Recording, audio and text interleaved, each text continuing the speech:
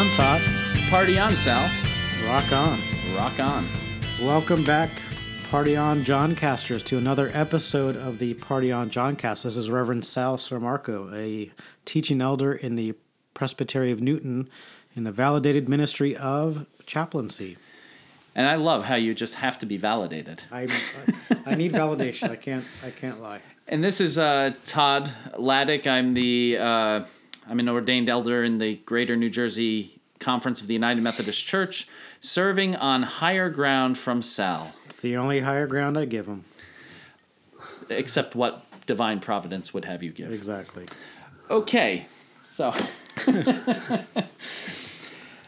Well, I would also like to introduce, we have a special guest on our episode, and it's not like a special episode. It's a special guest on our episode. That's every other episode. That's every other episode, that's right. But we have a special guest on our episode, and so I'd like to introduce Adam Gilbert, who is quite an accomplished musician. I know he won't say that about himself, but he is quite an accomplished musician. And I love his music, and we're just super stoked to have him here on the show with us. Say hi, Adam. Hey guys, thanks for having me. Really appreciate it. You're welcome. Yeah, you're welcome. I'm glad to have you. Yeah. So, do me. Well, you know what? We'll get to your music and stuff in a little bit. But if there's one interesting thing you wanted people to know about yourself, what would that be? Let's see. One interesting thing about myself.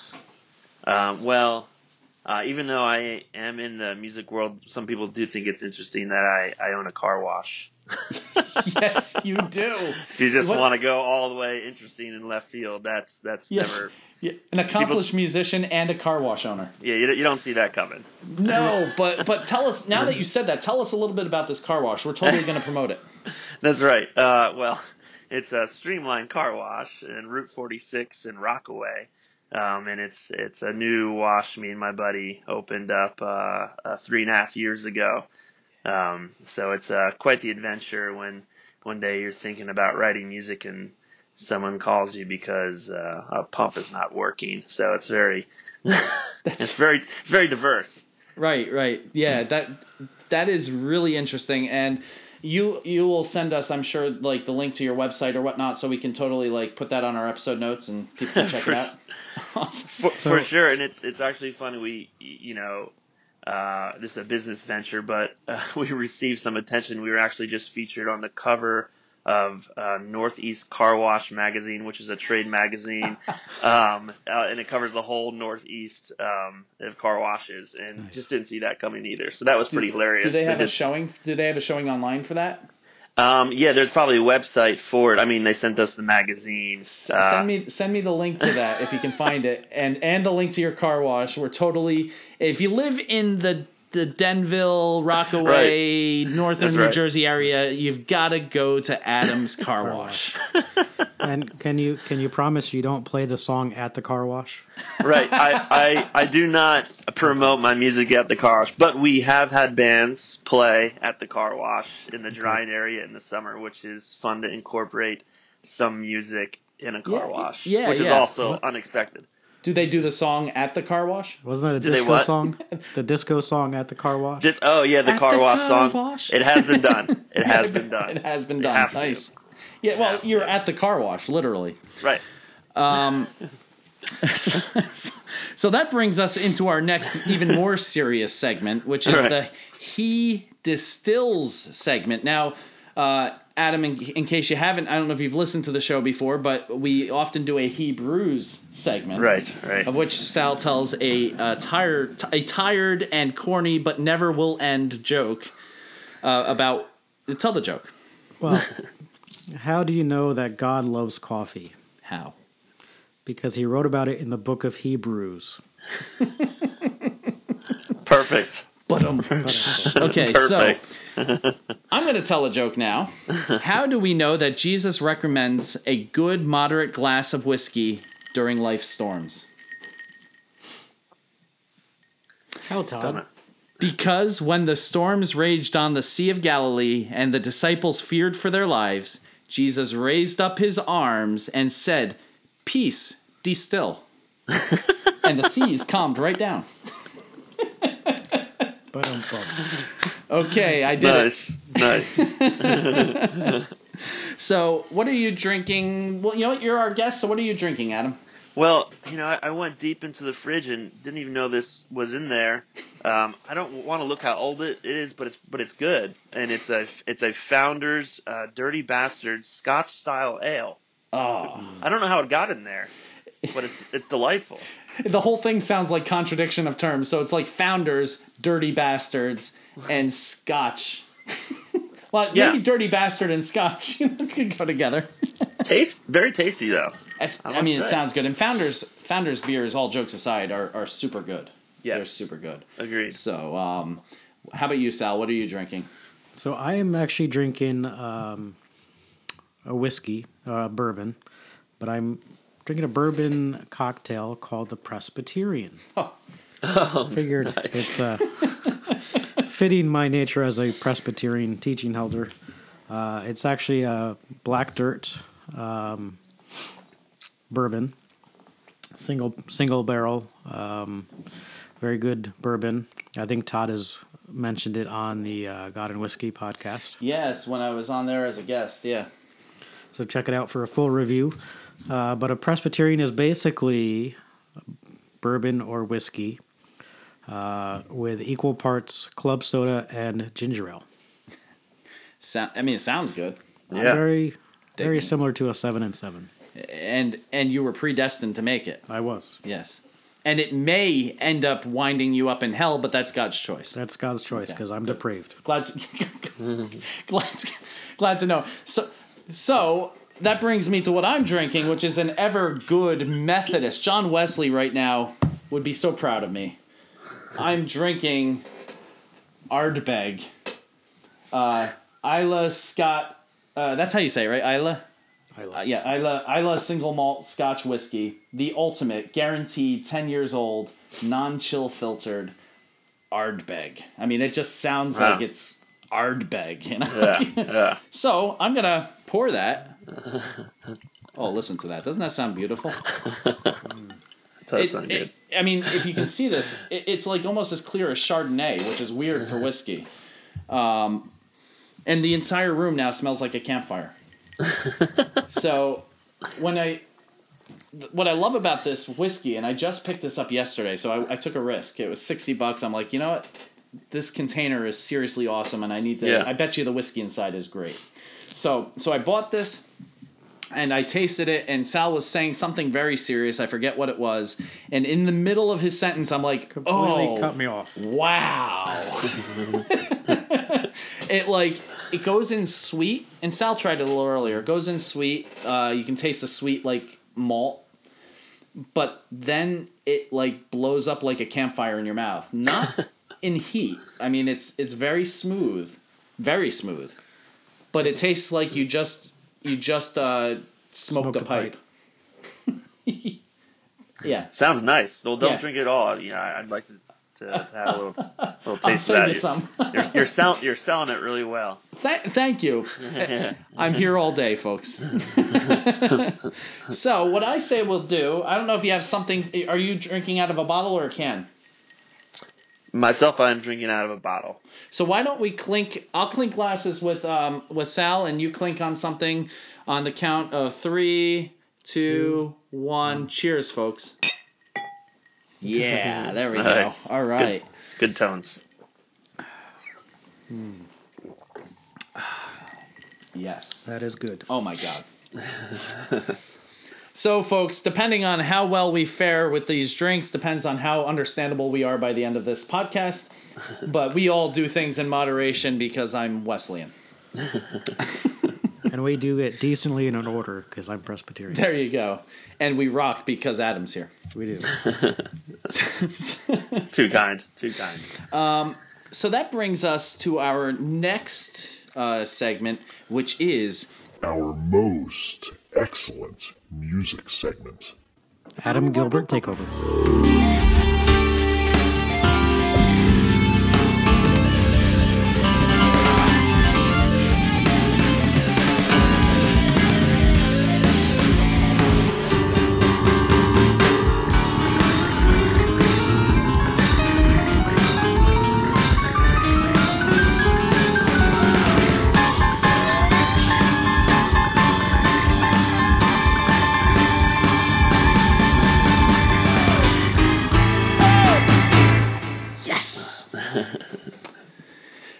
So, Sal, start off with what song you're going to review. So I'm going to review, it's off your album, Softer Ground. It's actually the title track, Softer Ground. There's something about your composing and your composition that's it's just very beautiful. I'll tell you that. But this song struck me particularly, went through a divorce, and the song spoke of sort of the sense of Jesus calming the storm and allowing that process to allow my heart, my ex-wife's heart, my current wife's heart, our hearts to grow. The lines that I really liked.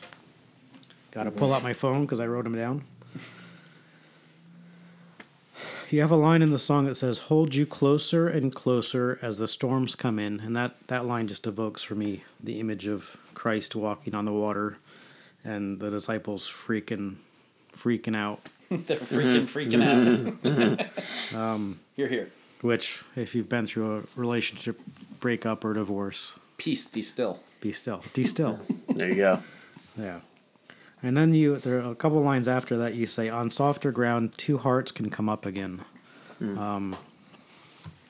Which I find with my divorce, I had to go through that pain for my heart to be able to heal and to grow. But that wouldn't happen if God didn't dig up that dirt for me and reshape it and reform it. And so that song really spoke to me. So awesome. Yeah. Thanks. You're welcome. And a close second was "We're All Accountable." Yes. I'm glad you brought that up because that takes the burden of me having to mention that song off of my shoulders because now it's out there. We're accountable. Let me tell you, folks, you wanna get smacked in the face and told to look in the mirror. That song does it, and it does it in a way that is honest and true. And if you're insulted by it, what can I say? Yep. You're accountable. You're accountable. Yeah. Yeah, there is Adam. There is a very much an honesty to your music. Yeah. Tell us a little bit about Softer Ground, Adam. Well, Sal really hit it on the head. You know, it for me it was a point in my life where I wanted to hit restart because I was a little confused. I was feeling down. A relationship didn't go as I wanted it to, and I knew I needed to start on fertile ground. Something needed to stop for a while, and something I needed to reflect, and I needed to heal, and rethink, and find a new place to start with new seeds. Yeah. And obviously those can't come up until you have that softer ground, which is the rain and the soil, and getting kind of just that imagery of that it. imagery, just Imagery. You know, yeah. Something has to die for it to be reborn. right? Yeah, exactly. So I was lucky enough when I was writing that song. That's the first lyric I sang, and I didn't know what it meant. You know, that's what happens a lot for me in my songwriting. Unfortunately, I just sang "On Softer Ground, Two Hearts Can Bloom Up Again," and I didn't have any other lyrics, and I understood it though. Yeah. Even though I didn't know why it came out, I understood what it was saying to me. For sure. And that's the thing where God works through you, right? Yeah. I didn't come up with those lyrics. I put them into a song, sure.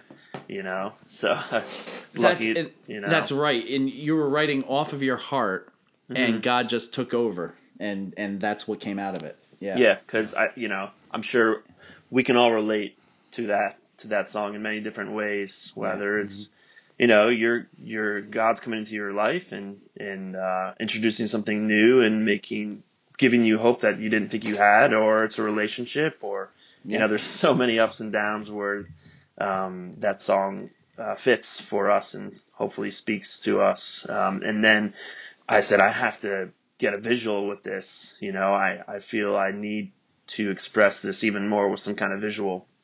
So that's when the music video, the idea of that came forward. And I don't really have much experience in that avenue, but, with just plotting it out and trying to figure it out and working with some talented people on the video, we were able to put something together that also felt honest and felt right, and also expanded on the lyrics to add some imagery with it. So that was really nice to see that come together. That video was amazing, and I have a confession to make. Adam invited me to the premiere of that video, and it was really awesome to go hang out with Adam and a whole bunch of cool people from Vernon United Methodist Church. But the video was just the whole atmosphere there that night, and that video was it's just moving. It really is. Thank you. Thanks. So you rock, Adam. and I want to make this clear. Adam is not a quote unquote Christian singer, so to speak. Adam sings about a whole plethora of different things, but he is a singer that is informed by his Christian faith. And so you can listen to his music and really see his Christian faith come through in ways that he's not necessarily intending in the moment, but you go back and you listen to it and you're like, wow. Yep. Wow, did that come out? Yeah. And I really appreciate that about you, because it's just a part of who you are, Adam. Yeah. I never wanted to pigeonhole myself into one thing, and I found, well, if I'm going to write music that crosses over into a Christian category, wouldn't it be great to reach non-Christians with the message? That's a novel thought. Go there into all the churches and preach the news that everybody already knows. Oh, wait, that's not how it goes, is it? Right. So, I mean, amen. You think about like some of the biggest bands in the world, like U2. That could be them, right? Yeah. Even you can say Coldplay has some crossovers, music like that too, and the amount of people that they reach. That they move and most likely probably bring to God in maybe a different avenue, right? But because that's the ultimate, we want to become closer to God, and it doesn't have to be in a church. Even though I'm a music director at a church, and I love doing that, and that has a special place in my heart too. But outside of the church, it's okay to come close to God too that way. Yeah, for sure. And the other band that I think that, I don't know that they do that intentionally, but now that the cat's out of the bag, Slayer. Oh yeah, really? Which is like Slayer's like satanic imagery all over the place, and yet the lead singer is a devout Roman Catholic. Really? Wow. Jokes on all of those little Satanists out there who thought that they were into something rebellious. Right. But it's what it's not. There's nothing wrong with being in the church and serving the church, and I agree with you, and I love doing that as well. Yeah. But why do we think that that's where God has called us to be in terms of our ministry? Because our ministry is to reach those who don't know God. And it's not about bringing people to the pews. It's about bringing people to Christ. Right. If you've seen interviews with Head and Lefty from Korn, they're both born-again Christians and have both stated very publicly that, because pastors will ask them, why did you go back to Korn? And they say, well, because my calling is to be in the world and to be with my people. And those are their people. Yeah. So their family. Yeah. Yeah. So that was Sal's choice. My choice, I'm going to have to do On a Hill. I remember when you first played this song, Adam, you were the music director of Vernon United Methodist Church. And you wrote this song and you tried it out on us at worship, I remember. Yeah. And one of the things that has always spoken to me about this song is the line, on a hill far away, just love and grace for everyone. And that image of, like, no matter where you are in the world, there's that hill of Calvary that Christ was crucified on. That's right. And that impacted everything. Yeah. Everything. Yeah, that's another one where so blessed and fortunate when I was writing that song. That's the first line I sang. I wrote I just had music of that chorus, and the melody came out and the weird words came out, and I wasn't pre-planning anything to write. And then I thought about it and then put the verses in, and it all obviously fit. Right. But, just accepting what came out, and there it was, and that beautiful imagery on that as well. Right. Oh, go ahead.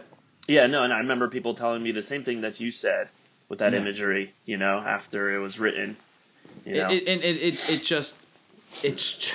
just brings you there. It is the heart. It is the heart of Christianity, that something so ugly as crucifixion, something as so evil as crucifixion, and yet out of that comes love and grace for everybody. Out of something so dirty comes something so beautiful. Yeah, and not to poke at my Presbyterian friend here, but for me, you're preordained to. Thank you. At least I have divine permission now. But for me, that's why I'm a Wesleyan through and through, is because for Wesley it was all about God's grace. God's grace before we were born, God's grace before we could ever even respond to God, God's grace in allowing us to respond to God, God's grace in justifying us. And then once we've accepted that cross on a hill far away, we receive love and grace through the Holy Spirit, who leads us toward perfection and toward the kingdom of God. And there's nothing more beautiful in all the world than that message. And you capture it beautifully in that song. Oh, thanks. Yeah, I mean, I have to obviously give credit to the players who really, make it come alive too.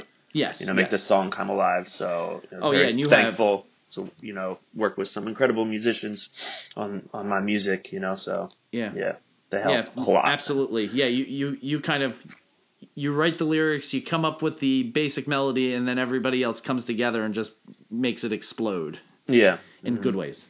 Yeah. Right. And if I were to recommend anybody to another song of Adam's, I would also have them look on Fishing for Water.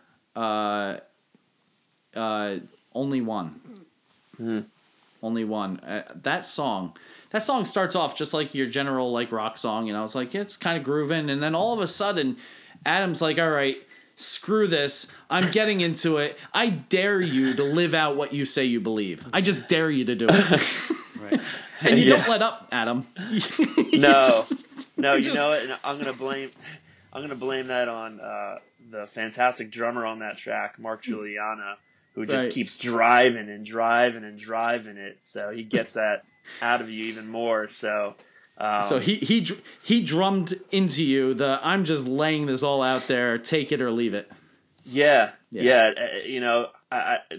There's a little bit of also Dave Matthews influence at the end of that song, where you see him live and he just keeps going and going into it, and he honestly going into it. So yeah, I was like, here's a section where I could try to get a little bit of that, what he does, and just really keep driving it home, and that repetition, and you pulled it off.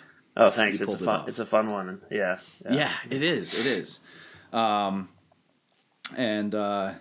So okay, now let me ask you, what is your latest song? What's a song you'd like us to talk about and like us to show or sure have people hear?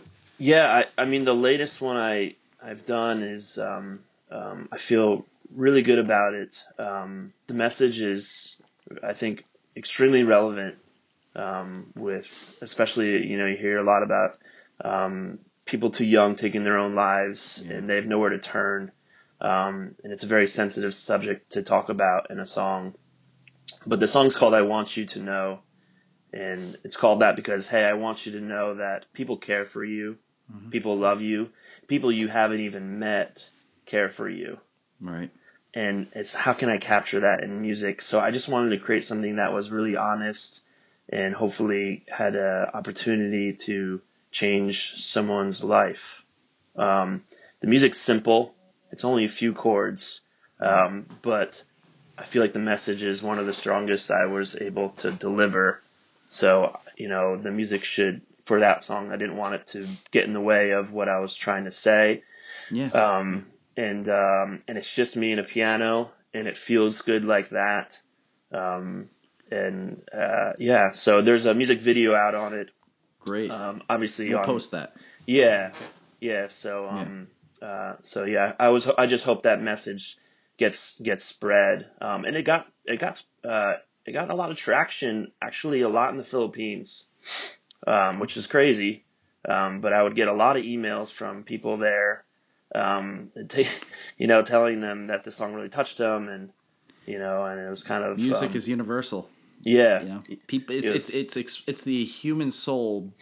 It's the expression of the human soul in rhythm and in harmony and melody, and it doesn't matter where you are in the world. If it connects with your soul, it connects with your soul.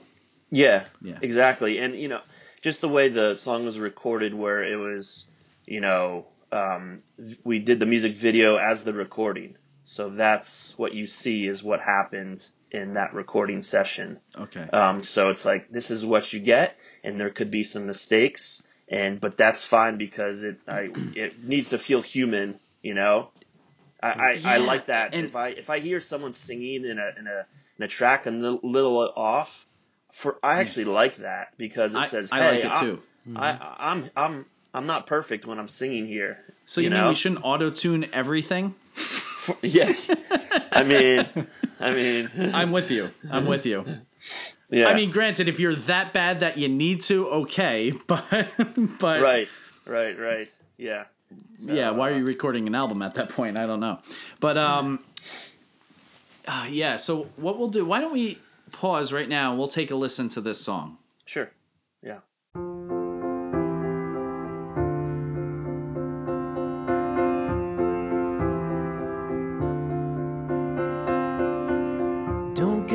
Don't get discouraged when things don't fall into place. It will never go as you want it. The truth is, we all feel this some way. We're all floating in oceans, being pushed and pulled around. I think of my heroes when they felt broken. My heroes turned this whole world upside down. Won't you know? Ooh, won't you know? Ooh, it's gonna be rough at times, cry at night. Doubt this life you will, but you are love, you are light. Won't you know? Won't you know it? Yeah, you're gonna feel lost sometimes. You love, you are light. It's high, it's low, this emotion. Loss of love, all I found. At times you crawl in dark rooms unopened. Nobody's reaching out. Wish I could make you a promise, saying you'll always know what to do. And when it all gets messy, remember that I believe in you. Won't you know? Tonight, yeah, gonna be rough at times, cry at night, doubt this life you will, but you are love, you are light. Want you know it? Ooh, want you know it? Yeah, gonna feel lost sometimes. You love, you are light. Want you know it? Ooh,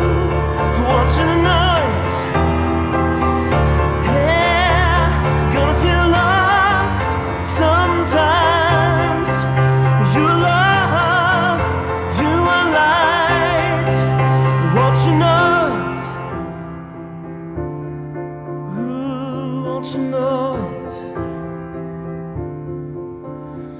Gonna feel lost sometimes. Your love, you are light. Won't you know it? Ooh, won't you know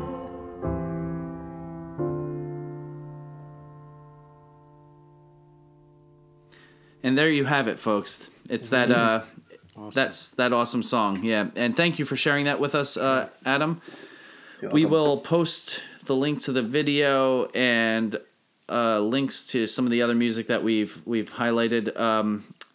If need be, and we were to upload a couple songs to our website and just link to it, would that be okay?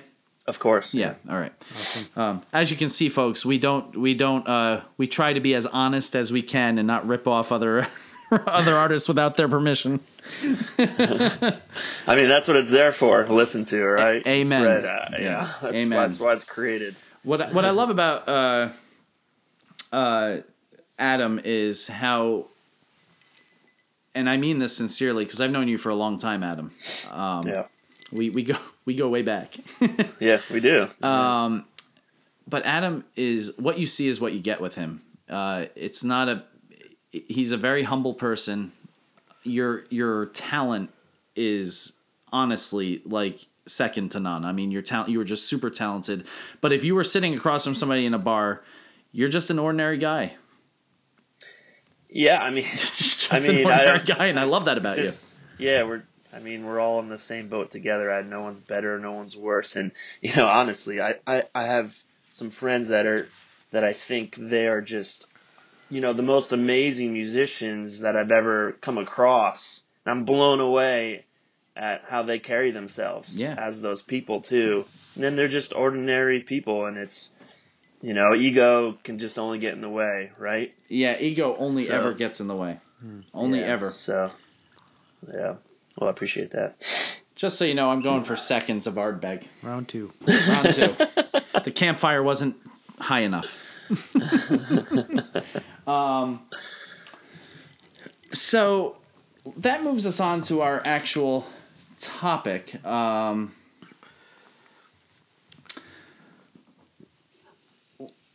Music. I've been in churches where it's all about the music and all about the performance and all about, just everything being perfect and right. And you can't do this because it'll interfere with the music, or we can't do music during offertory because we want people to pay attention to the music. And there can be in churches an overemphasis on the performance and not enough on the spirit. But I also have talked to people and been around people who believe like, oh, well, why are we singing this many songs? Or can we only do one verse instead of four? What I want to get kind of talking about is the theological and liturgical significance of music and worship, how it should function, why we do it. And really the first part I want to talk about is the fact that hymn singing and using music in worship has been going on since Jesus. I mean, Jesus, it says in Scripture, Jesus and his disciples sang hymns together and praised God together. So this is a tradition that goes way beyond just the modern era, right back to the original Christians and the original disciples and Jesus. Why do you think, and I'll toss this to you, Sal, why do you think that that has been a tradition since the beginning? Well, part of it is a lot of that is rooted in the Psalms, which go back pre Jesus. If you're reading the Psalms, and if you go all the way back actually to Genesis, Scripture speaks of making a joyful noise to the Lord, and Westminster Catechism for us Presbyterians says, what is the chief end of mankind? And the answer is to worship and to glorify God. And I think just innately music has been part of human culture for millennia. And that got translated into the Psalms by David, which then would have become Jesus' hymns. Yeah, and you think about it, as we were saying before in the most excellent music segment, Adam Gilbert Takeover. It's a mouthful. Yeah. As we were talking about it, though, music connects us. It's a language that connects to our soul in a way that no other does. It's a universal language. Yeah. I can listen to Beethoven's Moonlight Sonata or Ghost Trio, the piano trio, and just be taken to a place of utter darkness and despair, and then go to the Ninth Symphony and go through the ups and the downs of life that all, was it 3 or 4 movements, bring you through, and then all of a sudden you get to the Ode of Joy, and it's like, hallelujah. I mean, like, and there aren't, granted, in the hallelujah end of it, the Ode to Joy, there are words being sung. It's a German poem, but most of that has absolutely little to no music, or words whatsoever, but the music just brings you there. What do you have to add to that, Adam? Man, I mean, music and worship for my perspective is everything, because that's kind of what I do. But yeah, it brings nobody. I've never heard anybody say they dislike music. Right. Amen. It's one of the many things in the world where, everyone has their opinion. Right. But I still, on anything you can list, there's some things that people say, nah, I don't like that, or I don't agree, or I dislike that. Right. I don't think I've ever heard that about just music in general. Just sure, music there might in be general. there might be some singers you don't like, but it brings us to a place where ultimately I believe brings us closer to God. Yeah. Especially the human voice. Yeah. It's the most kind of mysterious instrument of them all. And I once heard somebody say that, and he was a professional singer, opera singer. He said that actually all instruments attempt to imitate the human voice. Yeah. Because of its, I mean, obviously it's one, it's so unique, right? Everyone's voice is different. Yeah. So it shows that unique personality behind the instrument that you're carrying with you all the time. This instrument doesn't you don't put it away in a closet, or you don't leave it in a living room. And everybody has it. Everybody has it. Now, you may not use it well, but you have it. You have it. Yeah, and it's in worship, especially in a choir setting, or even if you're singing with a duet, if you're doing it together in a worship setting where you're using your voice in a worship setting, it brings you so close to God as a listener and as a performer. And that's the one I can feel closest, is when I'm singing these songs out loud and I'm using my voice. Yeah. So, I mean, obviously, I've been singing in churches at a really young age, so I've been able to use my voice a lot, and so it's everything to me. It's a big part of my life. God, I remember you were pretty much right out of college when you came to Vernon, right? Yeah. And where did you go to school, by the way? University of Miami in Florida. Right. Is that the Frost School of Yeah, Music? Frost. Yeah, Frost School of Music. Yeah. Yeah. So right out of college, Adam shows up at Vernon, and the rest is history. But you really do. You get the heart of worship. That worship isn't any one part. You have liturgy. You have scripture reading. You have prayer. You have the sermon, but you also have, tying all of those pieces together, the music. Mm-hmm. And the music is that thread that connects all of the pieces together. Yeah. So that basically, as you're worshiping and singing the song, it's tying into the overall theme and the overall significance of the service you're in. Mm-hmm. Mm-hmm. Some of the best theology is hymns. Yeah. Liturgical music. And it ties to the common universal language of music. I can't help but think of the physicist Michio Kaku says that if basically if science gets down to the root mathematical equation that it is God. And then, but music itself is also very mathematical. You know, there's beats, there's tempos, there's, you know, bars of music or a certain number of beats. So at the very base, music and God mold onto that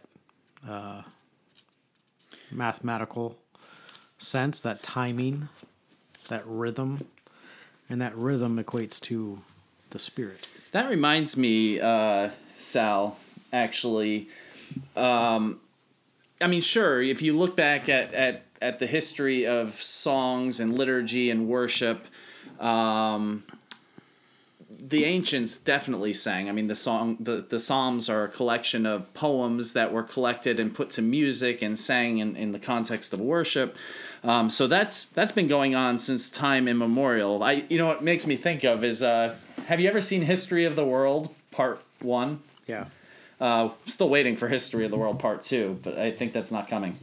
But I love the beginning of that with the cavemen, and it says, "And music was born," and you've got the one guy stepping on the toe, and the other caveman going, "Ah!" and then the other one hitting the other caveman in the gut with a rock. And it's like, you know. So you've got the rhythm section and the, you know. So I mean, music has been going on since humans have been around because of this mysterious thing we call the voice that Adam was so aptly talking about before, but.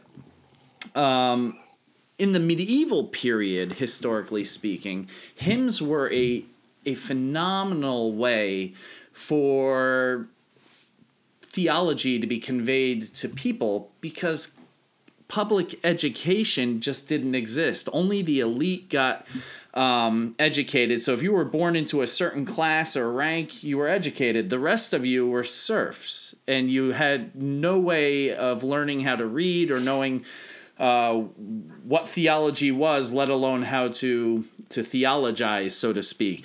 So the way you conveyed the stories of the Bible and the theology behind them was through song.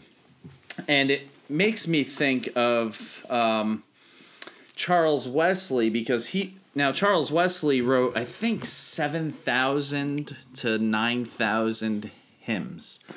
And the Wesleys, consequently, were actually very big on education and providing education for tons of people, and really were at the forefront of public education. I believe the Presbyterians were right there along with us. Right there alongside. Yep. So Charles Wesley wrote this hymn, "And Can It Be That I Should Gain?" And I just want to read the first verse, I guess you would call it, and refrain. So it goes like this. "And can it be that I should gain an interest in the Savior's blood? Died he for me who caused his pain, for me who him to death pursued? Amazing love, how can it be that thou, my God, shouldst die for me? Amazing love, how can it be that thou, my God, shouldst die for me?" I mean, right there, you've got, on a hill far away, just love and grace for everyone. The core of the Christian message being conveyed not only through words, but through the music that ties those words together. What are your thoughts on that, Adam?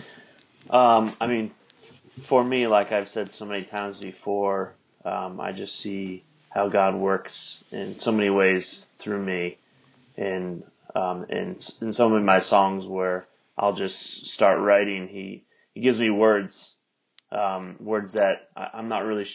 At first, I don't really know what they mean, but then they reveal themselves when I'm trying to figure out what they mean, and I'm putting it to music, and then it becomes oh so clear, and then there's just that moment of clarity for me in my songwriting and what it means to me as I write these songs and share them with other people. As you described in that hymn, I guess that's my hymn in a way, of my music, and so sharing that love and grace for everybody, right? Yeah. That gets right to the point. Yeah, I think that's absolutely gets right to the point, and I think music, I think just from the beginning, people understood that music it doesn't just feel good, but it speaks to the soul in a way that words can't. So then when you're able to perfectly match the words with the music that convey not only the feeling of the music and the rhythm of the music and the movement of the music, but also the theology and the rhythm and the movement of God behind it, those things connect in a way that I think just reading the Bible from the pulpit or doing liturgy and prayers alone don't have the power to do. Yeah. Yeah. So it's an experience, right? It's an experience for everyone together involved. Yeah. The creators and the listeners or the singers, so then we all feel even more connected, while we're doing that. Yeah. Absolutely. And that's actually a very, very good word. Experience. It takes the theology from being a head thing where it's all up in my head. I know what the Trinity is, and I know what it means, at least for me, that Jesus Christ is Lord.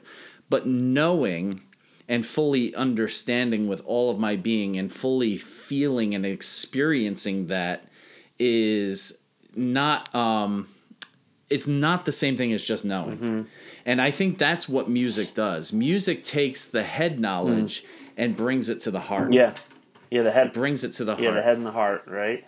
Yeah. So what are your thoughts, Sal, about how music transcends just mere spoken word? Well, it connects, for me, spirit and emotion to the word. I was going to say, when you read the hymn, it just there's a sense that you want to sing it. Your body wants to sing it. Right. It conveys so much more emotion, so much more spirit. Yeah. Than just a written word. Absolutely. Yeah. So, I mean, music is absolutely vital, and that's why I kind of find it tragic when people. Well, as I said in the beginning of this particular part of the discussion, there are people on both sides. There are the people that are all about performance, about the ego, as Adam said earlier, that ego never leads to a good place. There are people who just it's all about them and performing, and oh, look at me, oh, don't leave until I'm done playing the postlude, and there's that, and then there's the flip side. Are we singing all 4 verses? Like, can we just skip the hymns, go to the sermon, and get out of here a half hour early? The tragedy on both ends of that, in my humble opinion, the tragedy on both ends of that is it is missing the point of worship. And the point of worship, I think, as Sal said earlier, is to bring glory, to praise and to glorify God. And what is the chief end of mankind? To worship and glorify. To worship and glorify God. And if I am bringing my ego into it, then I'm worshiping me.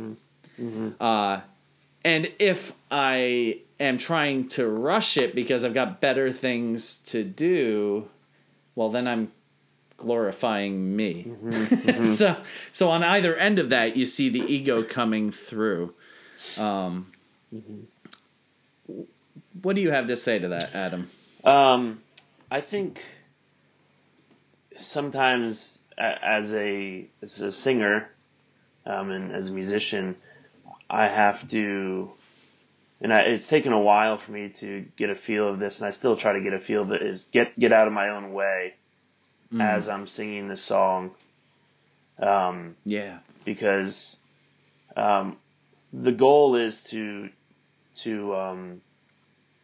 have people involved in that experience of feeling closer to God, right? And I can do things that I don't know if that would help that experience to feel closer to God. So my decision making changes a little bit, but that's my style, because I feel like I don't want to get in the way of what is actually being conveyed at the time in someone's experience. So those are kind of my thoughts. Get out of my own way. Get out of my own way. And I can actually say, as a preacher, amen. Because you know what? When I'm up there preaching, I can easily get in my own way. And ego, in any part of worship, no matter who's leading worship, ego can creep in and totally make things about you rather than about God. Sure. Yeah. And the second we do that, we steer people in the wrong direction. They won't experience it. They won't experience that connection with God. They'll experience Todd's ego. And the same thing for Adam Gilbert. If Adam Gilbert's all up there about Adam Gilbert, and look at how awesome I am, and will you stop talking in the middle of my singing, Right. Right. Then they're not going to experience God through the music. They're going to experience Adam Gilbert. Right. And that's what I've always appreciated about Adam is he, and I'm not trying to puff Adam up into something. No, go ahead. Makes him blush. I'll keep going. But what I like about Adam is he is intentional about transcending himself. It's not about him. It's about us. Mm-hmm. It's about us in this moment of worship. It's about us lifting up God's name, and we'll do that any way we can. And Adam is an experimenter. He is. You are. You didn't just stick with traditional worship songs. Right. Yeah, and because I feel like there's a lot of meaningful things that are said with outside of traditional worship songs or worship songs that aren't so straight ahead. There's some really moving things there that I think could also work. Because we talk about songs we can all sing along to, which is great. That has a really special place. But then there's other songs that maybe we should just be more contemplative as we're experiencing it. Because there's maybe a lot more behind the depth of the lyrics, or maybe there's a little bit more involved musically, but that is bringing us to a place. I mean, you think about Bach, right? Bach. You talk about his music, how it just turns and intertwines and somehow going through all of this, these caves and forests, but still emerges in a beautiful place. For me, I'm not going to try to. I need to sit there and listen to that working itself out, and at the end, it's kind of this magical experience, without Absolutely. words, right? Sometimes. And that really reminded me actually of Gounod's Ave Maria, which he takes from Bach's it's basically, I forget what the name of the piece originally was, but it was basically one of Bach's training pieces to train people on how to play the harpsichord. Mm-hmm. And it was something, anyway, whatever that was, Gounod took that, rearranged it, and added Ave Maria, the prayer, Hail Mary, full of grace, God is with thee, mm-hmm. Blessed art thou among women, and blessed is the fruit of thy womb, Jesus. Of course, this is all in Latin. But again, Gounod heard that piece, which was just a simple thing that Bach wrote to train people on how to play the harpsichord. Mm-hmm. And he took it and rearranged it and made it something that will bring tears to your eyes, mm-hmm. and take you to the heights of heaven where God and humanity came together. And I mean, it's just like, wow. Yeah. Yeah. Like, oh. But anyway, I agree with you. And I also know that you've also taken, I mean, I remember back when we were in Vernon, and you used to play Lift Every Voice and Sing. That's right. But instead of playing it like the stiff, Anglo-Saxon church, like, lift every voice and sing, you were like, nah. Right. Like, we're just jazzing this out. We're rocking this out. And I just appreciate that. You like bringing life to the song, bringing an energy to the song. And I remember when you would play it that way, there wasn't a single person, old or young or in between, that were standing still in the pews. Right. You just couldn't. That's true. And I give 100% credit to that from Ray Charles. That was I was listening. I love Ray Charles, big influence as a piano player, singer, and he did that rendition, and I was like, whoa, what are we doing? This is how it should always be done. But that was finding that arrangement was finding it through a popular music source, an older popular music source, who happened, and he was actually doing the hymn, Right. And that pulls this full circle in the sense that if you only stay in your box, you're left with a limited set of tools. Yes. But if you look for the divine in all things, it's amazing where God reveals himself. So Ray Charles, which actually, if you know the story of Ray Charles and his life, it's not surprising that he would be rocking that song out. Right.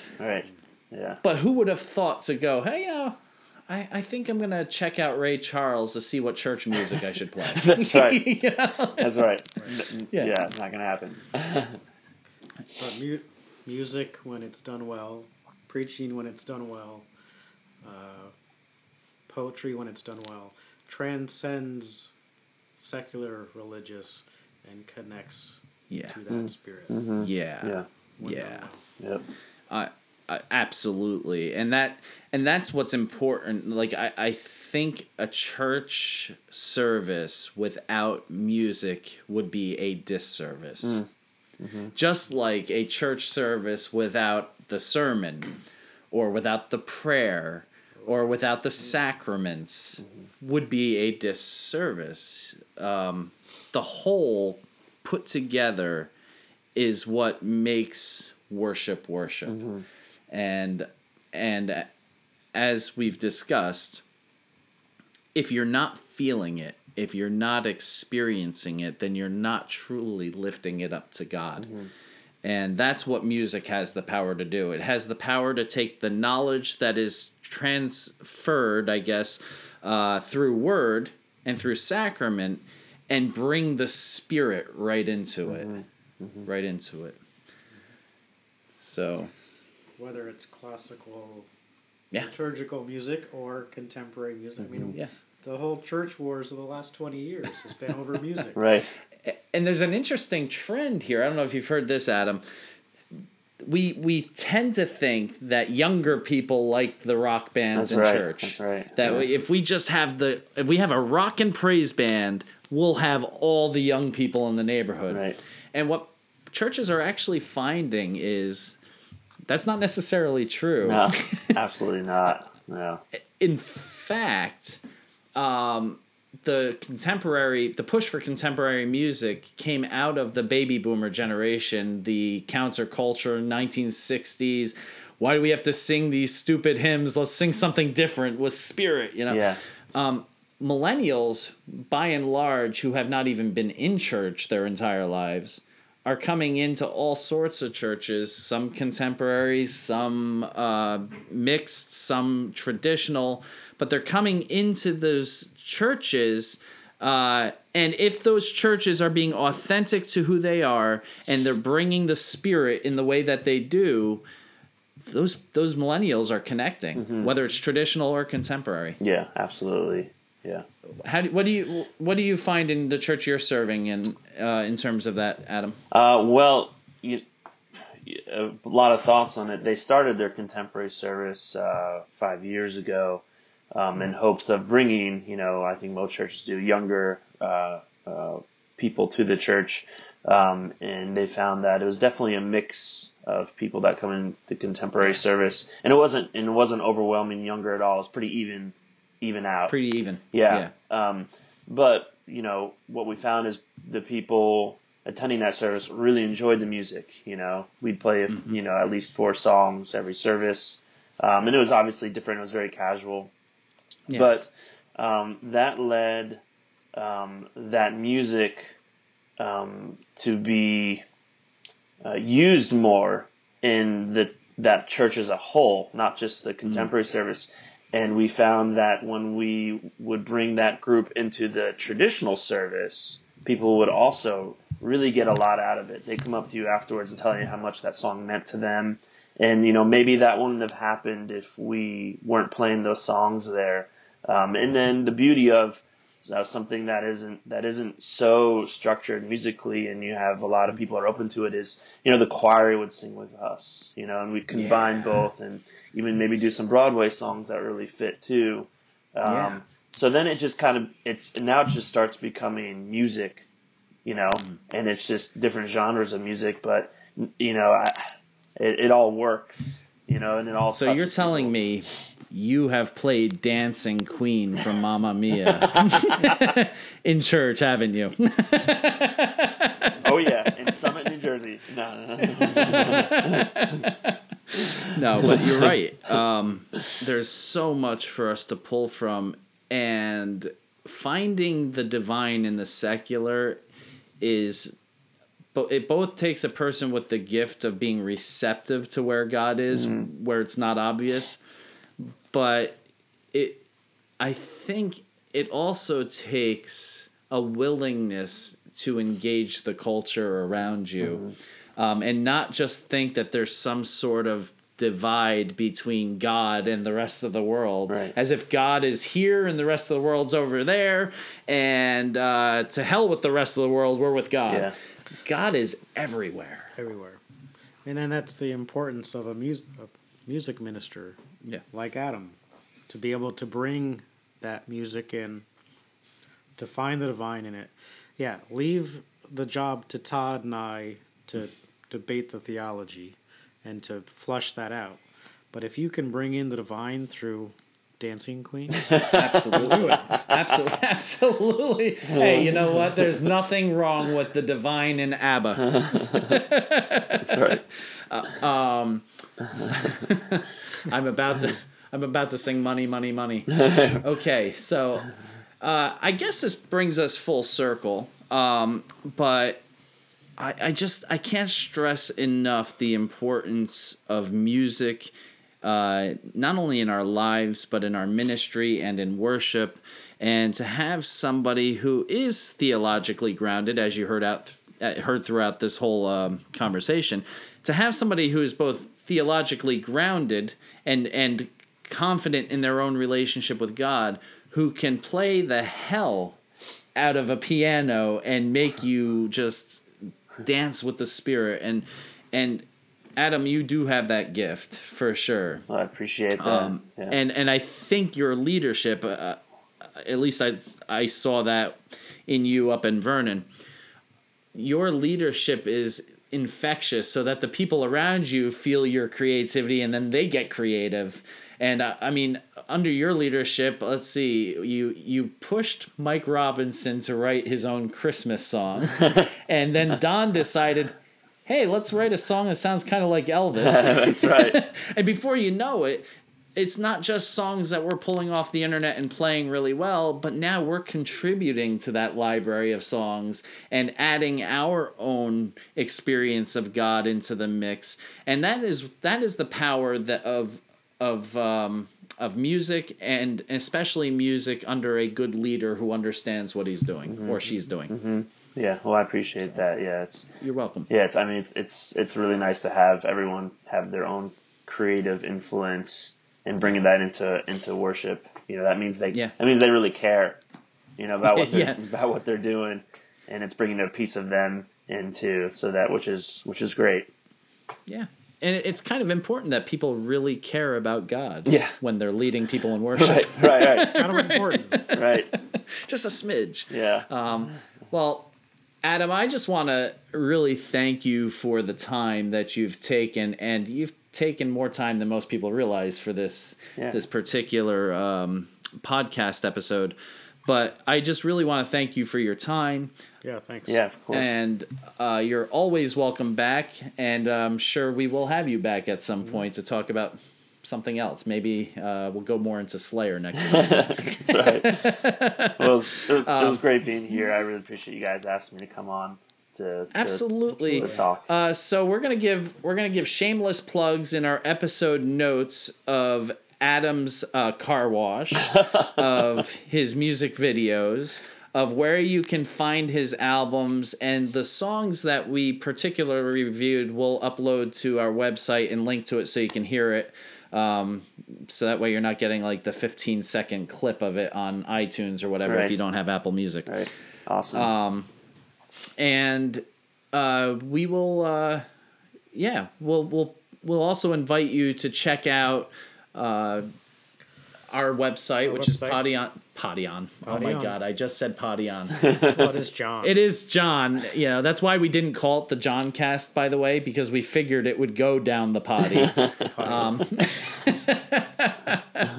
So we would like to invite you to the Party on John Cast website. PartyOnJohn.org. Absolutely.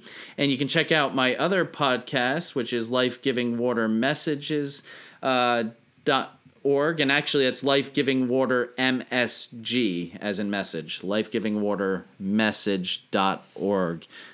And you can find my blog at blackbeltspirituality.blogspot.com. And you can find all of us on Twitter and social media. And you can get free bi-weekly devotions from Life Giving Water Devo, as in devotion.org. So I think that sums it up. Do you have a website, or you're on Facebook, or? Yeah, I mean, I'm active obviously on both. I think you have to be on everything these days. But my website, adamgilbertmusic.com, and my Facebook, you can just type in my name, Adam Gilbert, and hopefully I'll come up. You'll come up with probably about 10 other Adam Gilberts, but there is only one Adam Gilbert. Of course. At least only one that would make it onto this podcast. So, and thankfully, your image is on a lot of your records, so you'll pretty much know which one he is when you see him. Yeah, that's right. And Pandora and Spotify as well. If people stream. Yeah. And that reminds me, actually, we're on, not Pandora, but we're on Spotify, iTunes, and Google Play Music. Yep. We got them all covered now. We are all covered, man.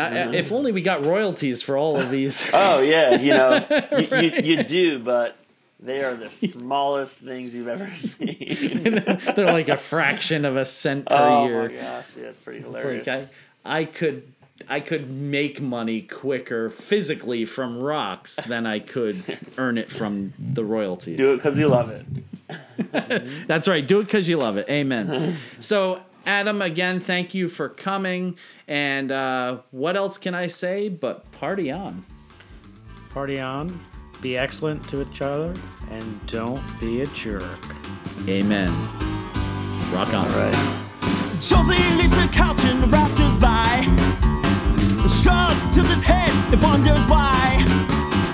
Mama questioned how we will survive. We all stop silent stares and full replies. Monkey do what monkeys every before the monkey dies.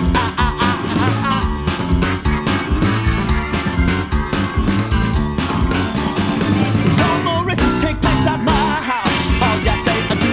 Going smart, it's best to try it out. Neighbors question how we will survive. We all stop silent stares and full replies. Monkey do what monkey said before the monkey dies.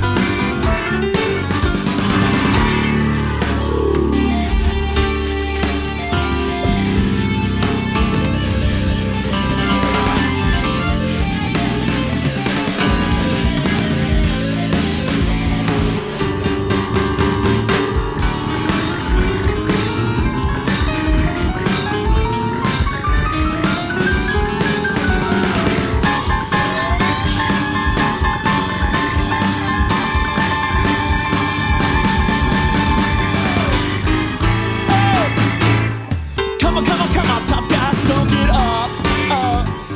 I prefer to loving to living up, up, up. People question how we will survive. We all stop beside these stairs and full of lies. Monkey do it, monkey second for the monkey special, monkey sexy, monkey die.